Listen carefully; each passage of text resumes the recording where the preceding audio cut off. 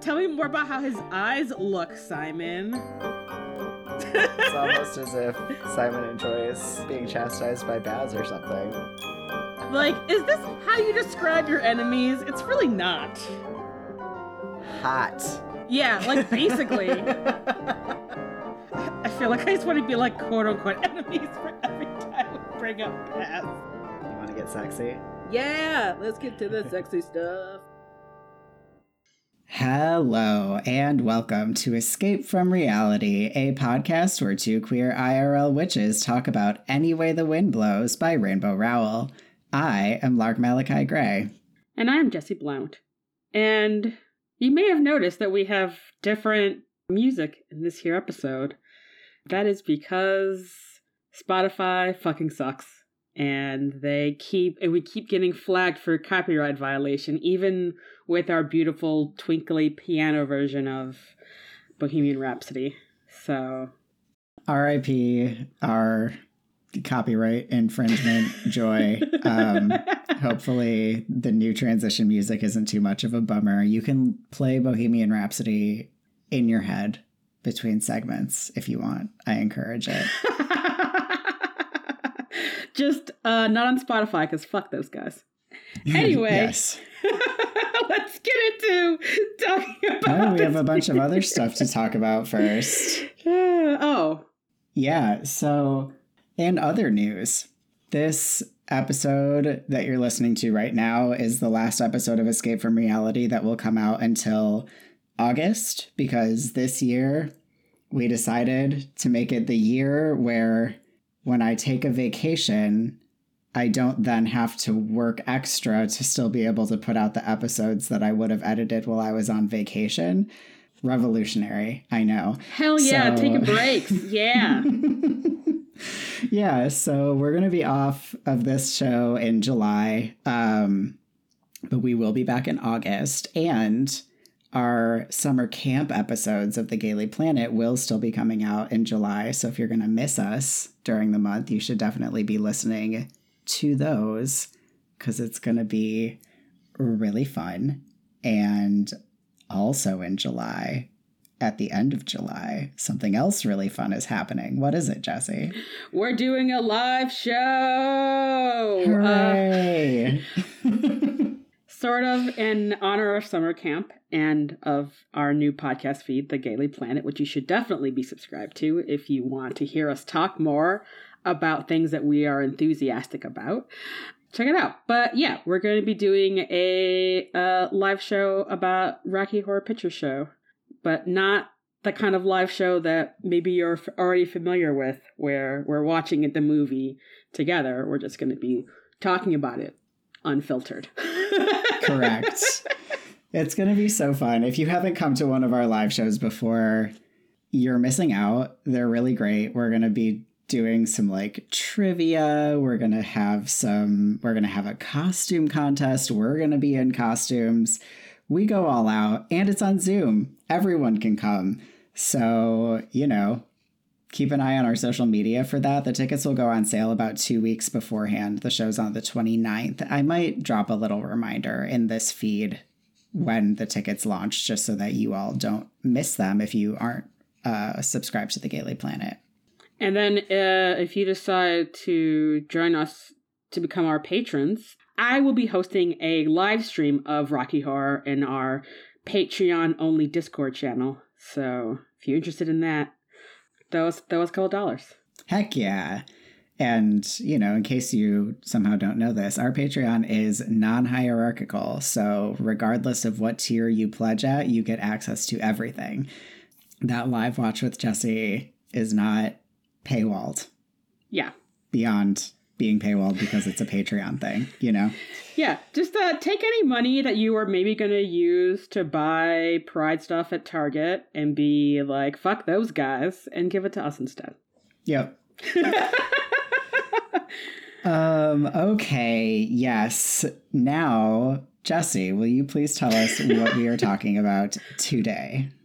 Yes, we are talking about chapters 4, 5, and 6 of Any Way the Wind Blows, in which Baz is also experiencing someone being like, fuck those guys, because he bails Fiona out of a prison tower because she was caught breaking into the headmistress's office, and proceed to spend the rest of the car ride arguing a bit because Fiona's a little bit stuck in the past and also is still have this like really deep obsession with the political power that the Pitches used to wield, and is also searching for a nebulous, mysterious item that Natasha used to own. And Baz is just like, what the actual fuck?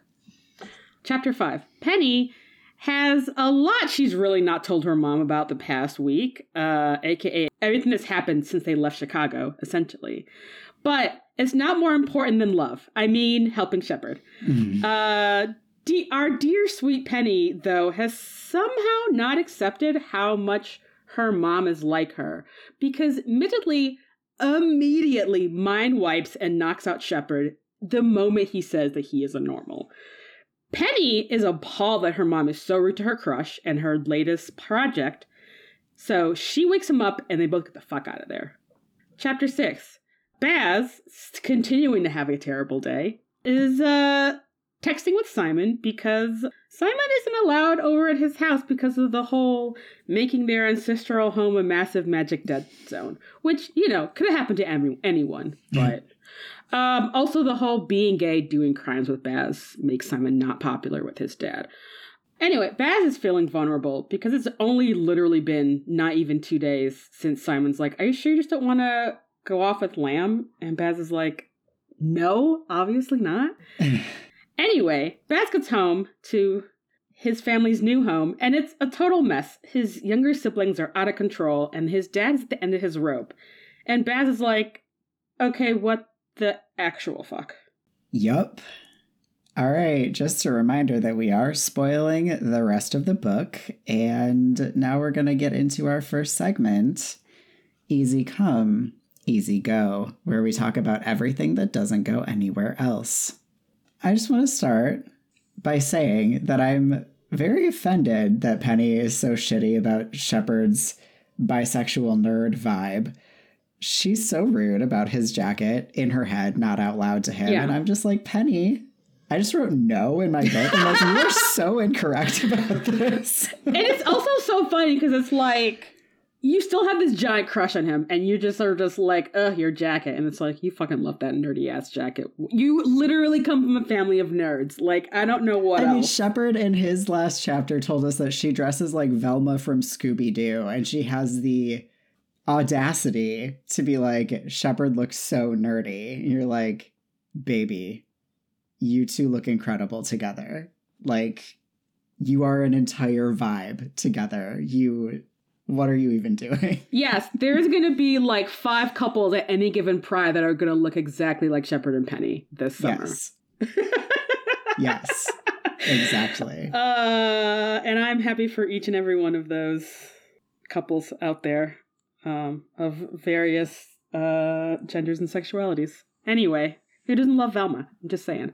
Exactly. My first thing is that we get Fiona in this tower chilling on a velvet chair, and it doesn't say, but I'm like, that chair is black velvet. I just have a feeling. I imagined like a royal blue for some reason. I don't know why. I was really going back and forth between like black and purple because I'm like, both those are very goth colors. And I'm like, who put this furniture in? Like, why is there a velvet chair in your prison cell? I thought about that too. Like, I was like, do the towers come furnished? Can you summon different types of towers? Like dank towers versus like Rapunzel towers, you know? Yeah. And right, because there's like a writing desk in there. And I'm like, how furnished is this? I think it's got to be a Rapunzel tower, you know? Yeah. I assume so also just because Baz is like, I had to wait until like dusk in order for the guard to be able to let me in. And I'm like, what? I know. Was it like 50 yards of like enchanted rose bushes around it too? Like, goddamn. I love it. I love it. Oh, so my next thing is that Penny's mom, not big on tact, no matter what, but her being so openly stoked about Penny's breakup to Penny is next level rude. That is rude as hell. It is so rude. Like, what if she was devastated? You can't just do that. Yeah. And I mean, Penny was devastated. Yeah. I mean, I think she'd moved on a lot by the end of the week. She'd done a lot of processing very quickly, but, you know, still. Yeah. Extremely rude. I know. I feel like, considering, and maybe we'll talk about this in Silhouetto, we get a little glimpse into Mitali's parenting style here. Yeah. I'm kind of like, this does not surprise me. Yeah. My next thing is someone should just tell Penny that what happens in Vegas stays in Vegas. Oh my God.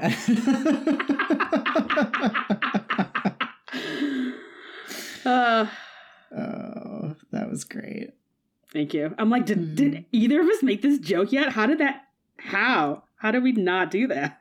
Because the timing wasn't right yet. Yeah. So I only have one more thing here this week because everything else felt like it went other places. Baz's youngest sibling's name is Swithin, which, like, sorry to any Swithins out there, but, like, what a name. Also the kind of name that you're like, no baby has the right to be named Swithin. Actually, this goes actually really well with my next point, which is that all of the Grimm children have names like they're a cadet branch of the Addams family. Yeah, totally.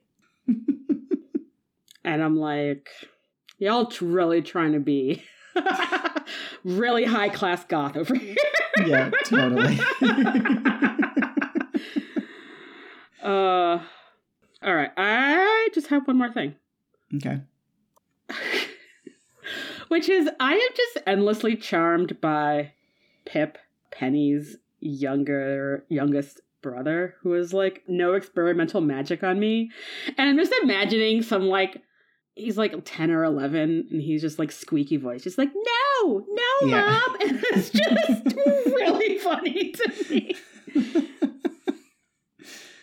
I also like Pip a lot. It just makes me laugh so much. Yeah. Pip better grow up queer, because just like no baby has the right to be named Swithin, no straight adult man has the right to be named Pip. Yeah. That definitely falls under the, like, drowned Victorian children naming convention of, like, trans mask people. Yeah. I mean, I feel like he can grow up to be a twink, and that's basically it. Otherwise, he's going to have to change his name. I mean, all the children in the family, like, statistically, one or two of them's got to be queer, so. Yeah, definitely. Welcome to I See a Little Silhouetto of a Man, where we talk about character development. We should start with Fiona. She is not in my good graces this chapter. My first thing for her is like, dude, what the fuck? Yeah, totally. Like, I just feel like everything, Baz's POV chapter where we're interacting with Fiona, and I'm just like, you have gone from, like, charming dirtbag to, like, aggressively mean dirtbag. She does definitely feel like someone who hasn't had a cigarette in 3 days, though. This is definitely written like someone who has either been someone quitting smoking or has spent time around someone who's quitting smoking. Regardless of that, though, the specific things that she's going on about just make me be like, you are so immature. Like, you are an adult. We don't know. How old is Fiona? She's like 40. Something like that. Yeah. Like, come on, buddy. Get over it. You know, actually what she kind of reminded me of in this chapter is Ransom from Knives Out. Mostly because Baz is like, there's mice in the sofa. It's like classy slob. And I'm like, we just get a little line about what kind of car this is, which I'll go over later. But it's like, you just imagine this expensive, classy, like, vintage car that's just, like, falling apart, and there's just probably, like, cigarette burns in the leather, and it's, like, fucking sticky or something. And I'm just like, Dude, what the fuck? On top of her, like, she is just unnecessarily pissed at Baz this chapter, which is unnecessary.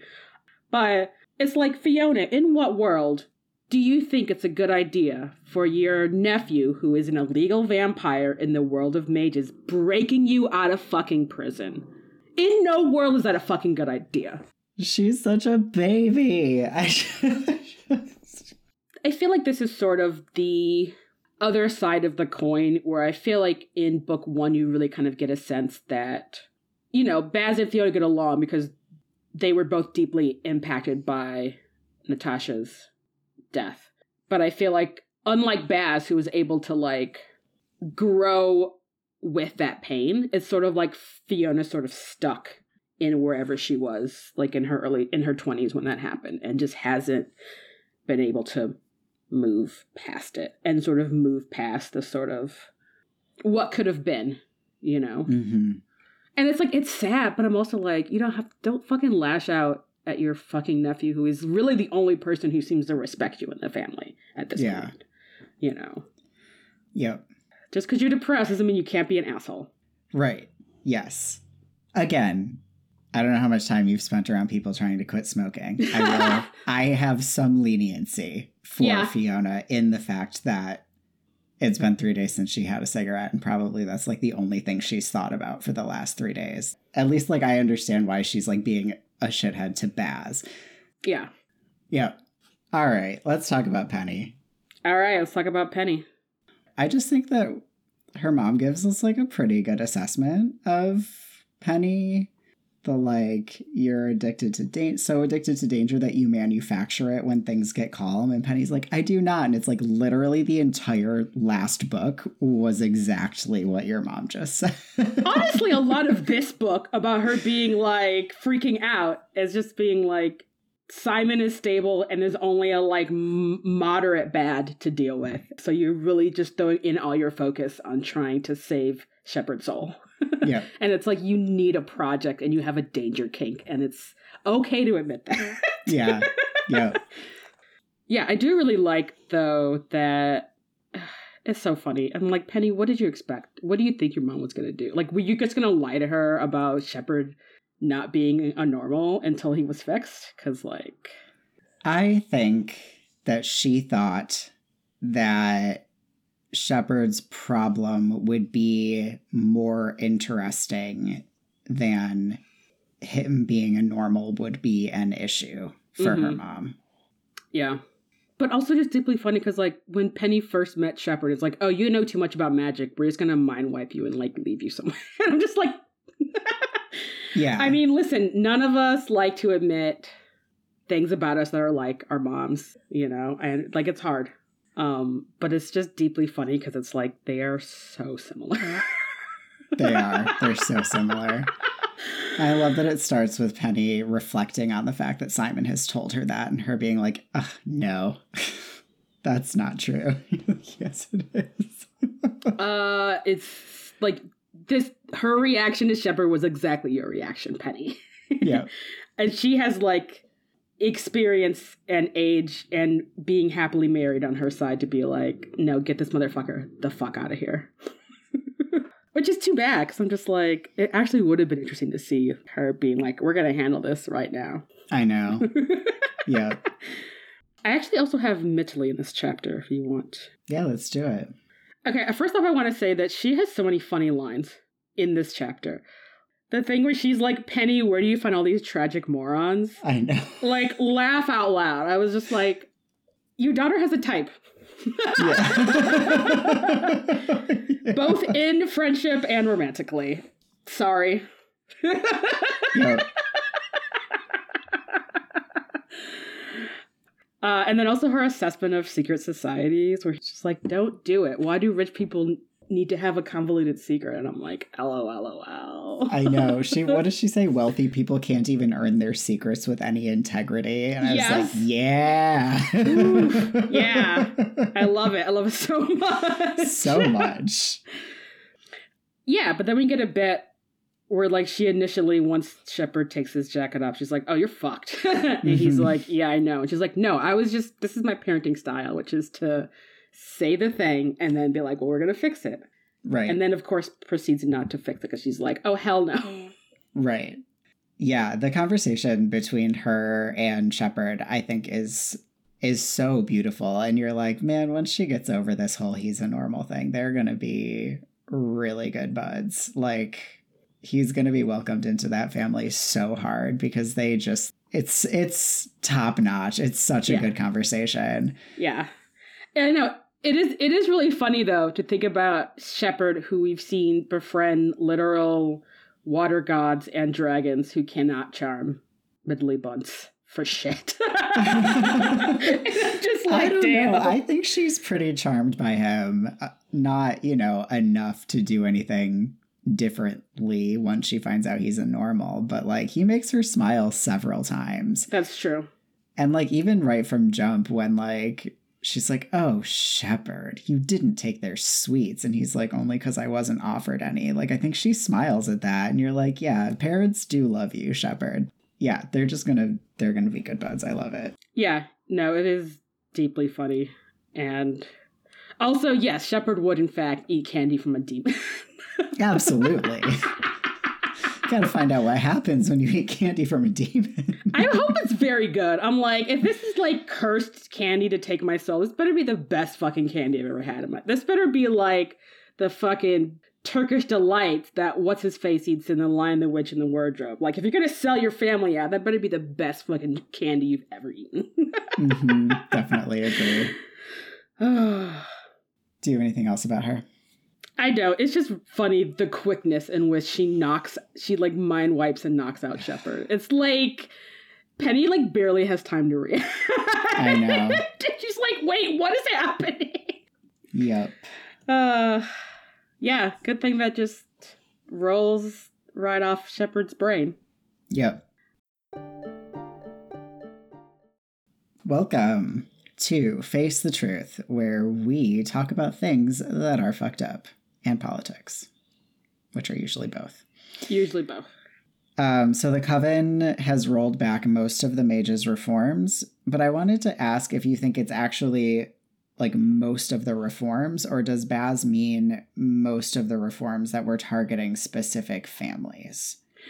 My sense was that it was most of the reforms that were targeting the like old powerful families and not like only magical families can get into Watford, because that would be honestly a pain in the ass to roll back and probably not very popular. So, right. Yeah. Because, again, the mage, I think, had pretty good ideas about a lot of changes that he wanted to see made to the world of mages. And I would think that it was pretty tragic if they were rolling back reforms that were like socially progressive. But I do think it's good to roll back reforms that, for instance, make it so that Baz isn't legally allowed to vote because specifically his family has had that right taken away. Yeah. Yeah. I don't get the sense that it's like whatever relaxing of sort of like, hey, other people have magic and not just pure blood mages, Right. Yeah. Although I think we know already, right, that they reinstated the tests to get into Watford. So I think that non-human magical people can still probably go to Watford, but like low-powered, quote-unquote, magicians seemingly can't again, which I don't feel great about personally, unless they set up some sort of alternative schooling situation for folks who don't test in. Yeah. And I guess that makes me kind of wonder, sort of because what we see in America, where there don't seem to be any like formal schooling, it's just sort of all like done family / probably community magical education. So I kind of wonder for people who are like low powered mages, if they're still able to like, maybe still able to learn stuff, even if they maybe can't go to Watford. Though, now that you say that, the fact that most of the world of mages, like, if you're wanting to have kids, you're meeting your partners at Watford. So, it does have some troubling ethics there. Yeah, totally.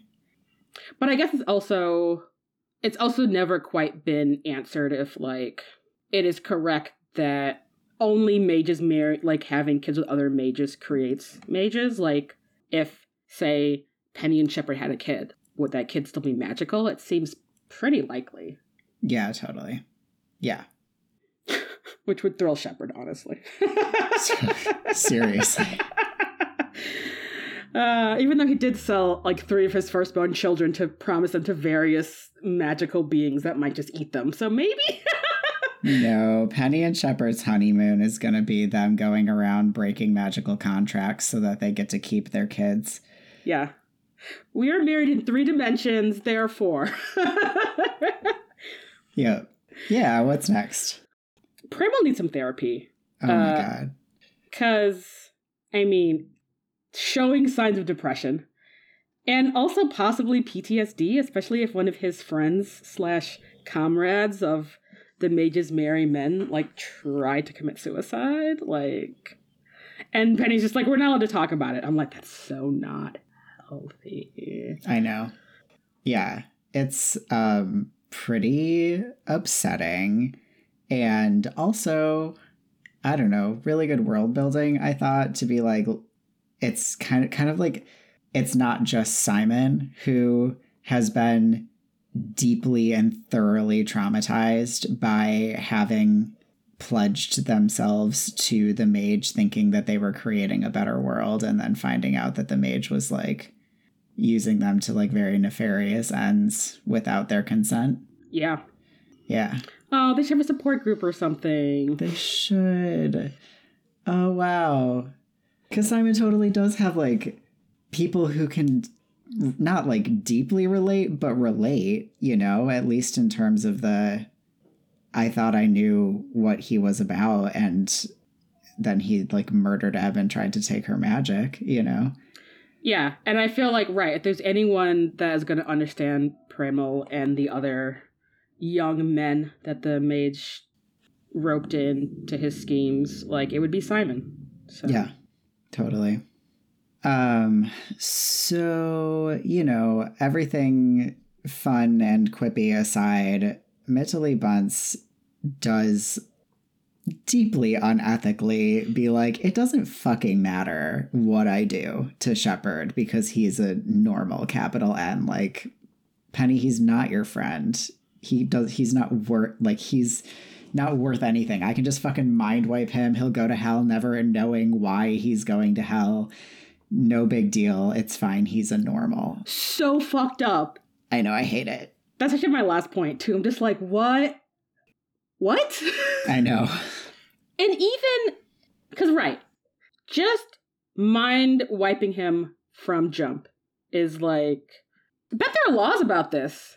Medley Bunce, like, you are the headmistress of Watford, and presumably on the Coven, so you probably know, or at least suspect, maybe ethically not a good idea. No, because I feel like in the last book when Agatha is, like, running us through what to do if you get caught doing magic, like, I think that this is an accepted way of handling the situation. Like, getting caught doing magic is something where you're like, you have to address the situation. I'm sure that she's absolutely within her rights within this ridiculous, fucked up society to be like, well, I'll just wipe your memory, no big deal. It just seems ethically so dubious. It's terrible. It's so bad. And this isn't even a situation where what Agatha is describing, where it's like, would it be the ethics of, say, mind wiping Brayden about magic? No. Scour that dude's brain completely out. Like, why? Because you don't like him? No, because he has, I don't want to say bad intentions, but I don't think it would be it's not ethically right to mind wipe normals. I think that you could have presented a case in, say, Brayden's example, where he is trying to extract magic and, like, essentially torture and kidnap people, where if mages wanted to get together and be like, we just gotta have this guy forget everything he knows about magic, I could see an argument being like, it's for protection of the world of mages. And honestly, for the world of normals, because no one needs someone like Brayden to have that much power.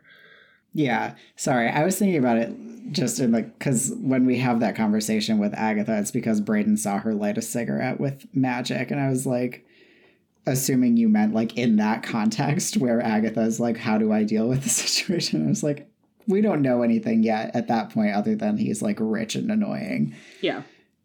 Yeah. And I mean, I think they would feel totally fine just staking Brayden, but I can see your point too. And that would have to be more than a single person's decision. Yeah, like that would have to be a like collective decision about the morality of doing that versus the sort of harm someone like Brayden could cause. In this situation, it seems like Midley could have gone on faith, where Penny's like, this person needs help.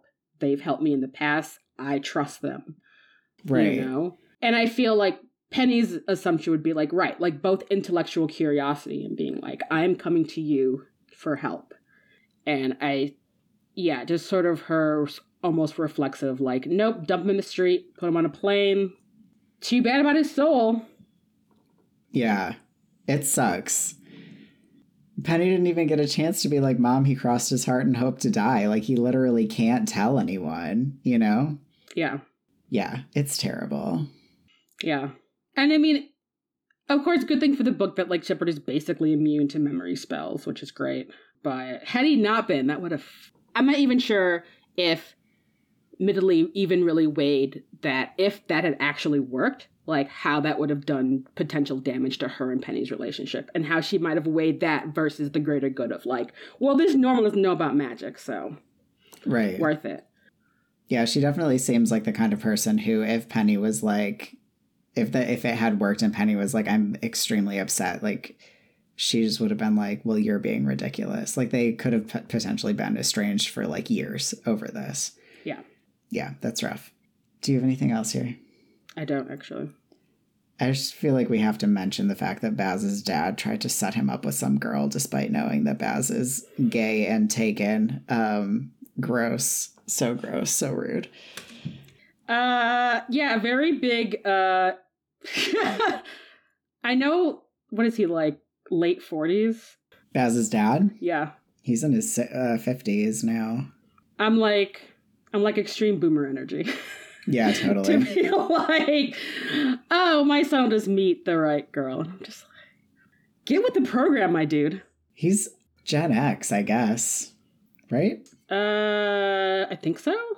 Yeah, like maybe the cusp of like boomer and Gen X, but also a pretentious rich dude. So yeah, which is like, you have 4 other kids who are presumably, one of them is presumably straight and are gonna have kids. So like, chill out. Yeah, but they're not pitches. Baz is supposed to carry on the family name. Hate it so bad. I know. Baz and Simon, Baz is wonderful with children, apparently. Like, they'll adopt kids. It'll be fine. Those kids will be pitches because that's how families work, regardless of the, you know, biological origin of the child. If that's your child, that is a continuation of the family lineage. So chill out, Malcolm Grimm. Yeah, exactly. Welcome to Caught in a Landslide, where we rant about stuff. I only have one thing, which is, I know I talked about this earlier, but I am really sad that we don't get the full, like, Midley bunch trying to save Shepard's soul. Like, she's like, we'll need a team of occultists. We'll need a demon Rosetta Stone. I gotta, like, take all these photos. And I'm just like, what? I want to know so much more about this. Yeah. And obviously, I mean, I love that Penny's just like, I'm just going to like out-lawyer this demon. Like it's pitch perfect. It's like a cute story that they will tell their grandchildren, their children about, whatever. But I'm also just like, oh, we could have had it all. I know. So, and maybe intellectual problem like saving Shepard's soul could have helped. Oh my God, what is her dad's name? Martin have some more meaning in his life and not join a cult. He helps. Yeah. Yeah, agreed. My only thing here is just about how much it bums me out that Simon, like Baz genuinely asks Simon to come with him to his parents' house, and Simon's like, "Are you joking?" And Baz is like, "Yeah." Like, talk to each other. I know. Yeah. That's actually also a reminder that I still have not read Snow for Christmas. Me either. I think maybe I'll just hold on to that until, later this year when we can talk about it. We'll read it for Yule. Yeah. So, but I mean, I don't think it would be safe probably for Simon to show up even You know what? I'm a big fan of like, not just like, this is my partner family. Like, get over it. It's in his family. They're too British and too wealthy to like be overtly rude. You know, they're gonna be fine even if inside they're being shitty. You know, it would have been fine, and then Baz would have felt better. So, oh my god, I feel like maybe Malcolm Grimm would have forgiven Simon if he would have came with Baz and then immediately distracted all the rest of the kids. He might have been like, "Oh, thank God." Totally. And I bet Simon also, I think we've talked about how Simon should work at a summer camp. Like, I think Simon would be great with kids. Kids would love Simon. Simon would love rolling around the dirt with some kids. I think it'd be good for everyone. So he could take them flying. Like, oh my God. You could just the best time. What could be cooler than a piggyback ride in the fucking air? Like, for real. Yeah. So. On a dude who is half dragon. Nothing is fucking cooler. Yeah, totally. Welcome to I'm Just a Poor Boy, where I remind you that #Ruthless Productions is me and Jesse, and we work a lot to make these podcasts, and we do that with your support because we don't have ads, because we're anti-capitalist punks. So join our Patreon or our sticker club, or both, or buy our merch. Yeah, especially if you want some cool queer created merch by actual for queers by queers. You know, just throwing it out there. Yep, this is a great month to buy merch from the #Ruthless shop. Hell yeah, give it to your friends. Get ready for Pride by buying some merch and getting out in the streets. Or in your home, because COVID's still real. And, you know, so whatever you're doing for Pride, you could be wearing one of our shirts while you do it. Mm-hmm. Links in the show notes. Check it out. Welcome to Send Shivers Down My Spine, where we talk about sexy stuff. Shepard is 110% flirting with Penny as they're going like from the tube to her house. And it's funny because Penny's pretty oblivious to it. But like this time I'm just like, oh no, he's flirting with you. Yeah. And I'm like, you're going to look back on this and be like, wow, how did it take me so long? They're so cute. I can't stand it. I and know. She's like, I would help anyone that I met who was cursed by a demon, but I do have to admit, Shepard isn't just anyone that I've met. He is maybe a little special to me, just because he saved my life, but also he's hot. Right. He's like, oh, look at this nerd. Like, really look at him. Like, really focus on, like, how cute his hair is and, like, how lanky he is and, like, how beautiful his skin is. Just really take it in to see what a nerd is. Yeah.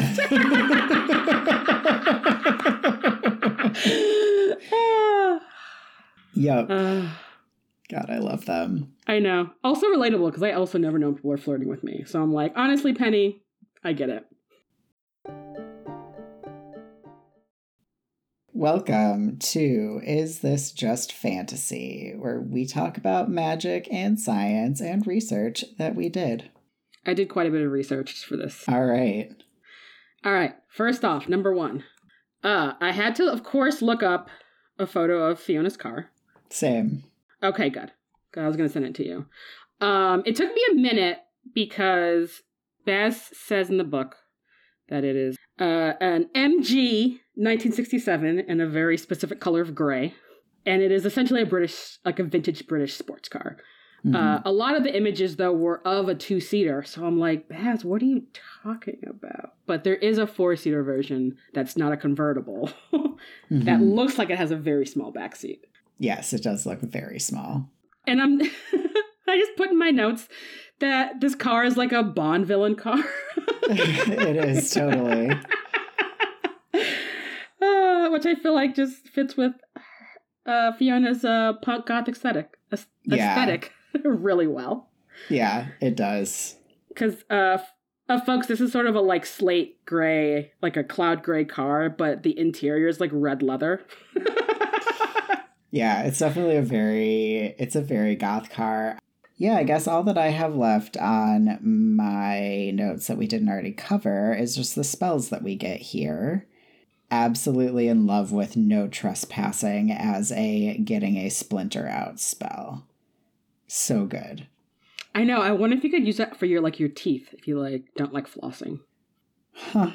I would be so afraid to cast a spell like that in my mouth.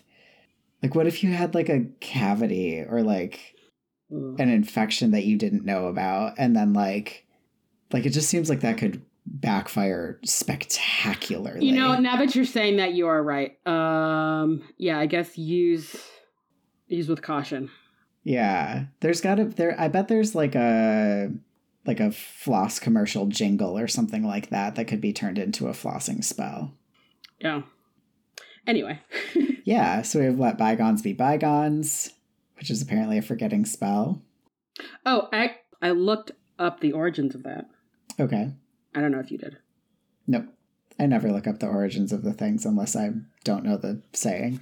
All right. So a bygone is like a thing of the past. I guess Shakespeare used it. Whatever fucking year Shakespeare did stuff. And so somewhere between like Shakespeare's time and I think like the 15 or 1600s, a bygone became like, you want to forget a fight or like a debt or whatever. And then, so we get this phrase, let bygones be bygones, is sort of just like, let's forget all the, all the bad stuff. Let the past be the past. Yeah. And I think with that weight, I'm like, oh, this would be a very powerful forgetting spell. I guess the thing that made me catch on it is because I feel like bygones to me feels like connected to something specific and interpersonal. So it seems like that would be useful. Like it would be the kind of forgetting spell like Willow casts on Terra in season 6, where it's like specifically forget this fight that we had. Yeah. Whereas I wouldn't expect Let Bygones Be Bygones to like wipe your whole memory of like a kind of event, because there wasn't like, this isn't just going to make Shepard forget why he's cursed. It's going to make him forget that he knows about magic. And seems like too specific a spell to work for something that broad to me. And I mean, I guess I wonder if part of why Midley uses it is because she's just such a powerful mage that she's confident that it's going to just scrub anything about magic and interacting with demons like from his memory. Because you're right. It does seem like a thing that would, I don't know, uproot a shit ton of other shit in his brain that he probably needs. Like you would erase like him knowing about magic, but I don't know, the last 3 years of his life or whatever too, I don't know. I mean, I think that's actually the opposite of what I'm saying. I think the spell would be useful for like, you would have to mean a specific event. Because you say this to be like, can we get over this, please? Kind of. So like, I would expect this spell to work if you had like something very specific in mind. And I think that what she's casting it for feels like it is too broad a thing for this spell to work on. Yeah. I guess maybe she's thinking that Shepard only knows about magic because he met Penny and like met this demon, but doesn't, like, Penny doesn't even get a chance to explain Shepard's whole deal. So like, maybe if she's under the assumption that he has been cursed recently and Penny stumbled upon him or whatever, then maybe she's like, I can just cut, this out of his brain, and then he can just go along on his life. Yeah. Because I think if she knew how much she knew about magic and magical people, I actually don't know what she would do. He'd be in a tower worse than Fiona's. Yeah. Penny used some pretty intense magic or memory spells, I think, in the last book that even Baz was like, oh my God, that is excessive. So I assume Midgley probably would have used one of those. I don't remember what they were, though. Yeah. All right. So then we see Rockabye Baby, obviously. Nursery rhyme, puts you to sleep. Makes sense. Perfect. And Rise and Shine. Again, very intuitive. Love it when they're intuitive. Yeah. I love that she has to touch his forehead for that one to work. I don't know why, but that feels very sweet and intimate to me. I love it. I also looked up the origins of Rise and Shine. Weirdly biblical origin. Huh. But the actual phrase Rise and Shine became part of the lexicon because I couldn't figure out if it was the U.S. Army or the British Army used it as like a wake-up call, like rising, starting somewhere in the 1800s or the 1900s. Interesting. So, I know. So yeah, pretty old. I wonder if that'd be a good, getting over a hangover spell. I mean, Shepard seems like he feels not great when he wakes up, so it probably doesn't help that much with how you feel when you wake up. Yeah. Yeah, what else do you have here? All right, I have two last things. We get Penny describes to us a couple of the nerd patches on Shepard's jacket. One of them says the truth is out there, which is a reference from the X-Files. Of course, Shepard watches the X-Files. Of course, Shepard watches 110% a Mulder. And as someone who was obsessed with the X-Files, I'm like, I see you, Shepard. Yeah. And then, so this is wild. And then the last patch, I didn't actually get the quote. I got it. Hang on. Somewhere something incredible is waiting to be known. All right. So this quote is attributed to Carl Sagan, famously of, in the 70s doing a whole science thing about space and being excited about space. Nerds love Carl Sagan. Mm-hmm. Also wrote Contact, which is an excellent book/movie. Anyway, so this is attributed to Carl Sagan, but when I was doing research, it turns out that this isn't a direct quote by him. And it's attributed to Carl Sagan because this is actually the last line of a 70s Newsweek article about him, where the author just put that in him as kind of a last wham line of her article. And so sort of sporadically was then attributed as a quote by Carl Sagan, even though it wasn't in quotation marks in the article. That's not how the thing works. But interestingly enough, in 2009, Obama used that quote and he attributed it to Carl Sagan. And I think this probably is the start of the sort of contemporary popularity of that phrase. Huh. Because you can get merch and photos and inspirational blah blah about it. I mean, Carl Sagan, he was a weird science dude in the 70s. He has a bunch of cool quotes about science and space and blah blah. But this is not one of them, it turns out. Interesting. So yeah, a very literal use of thanks Obama for that one.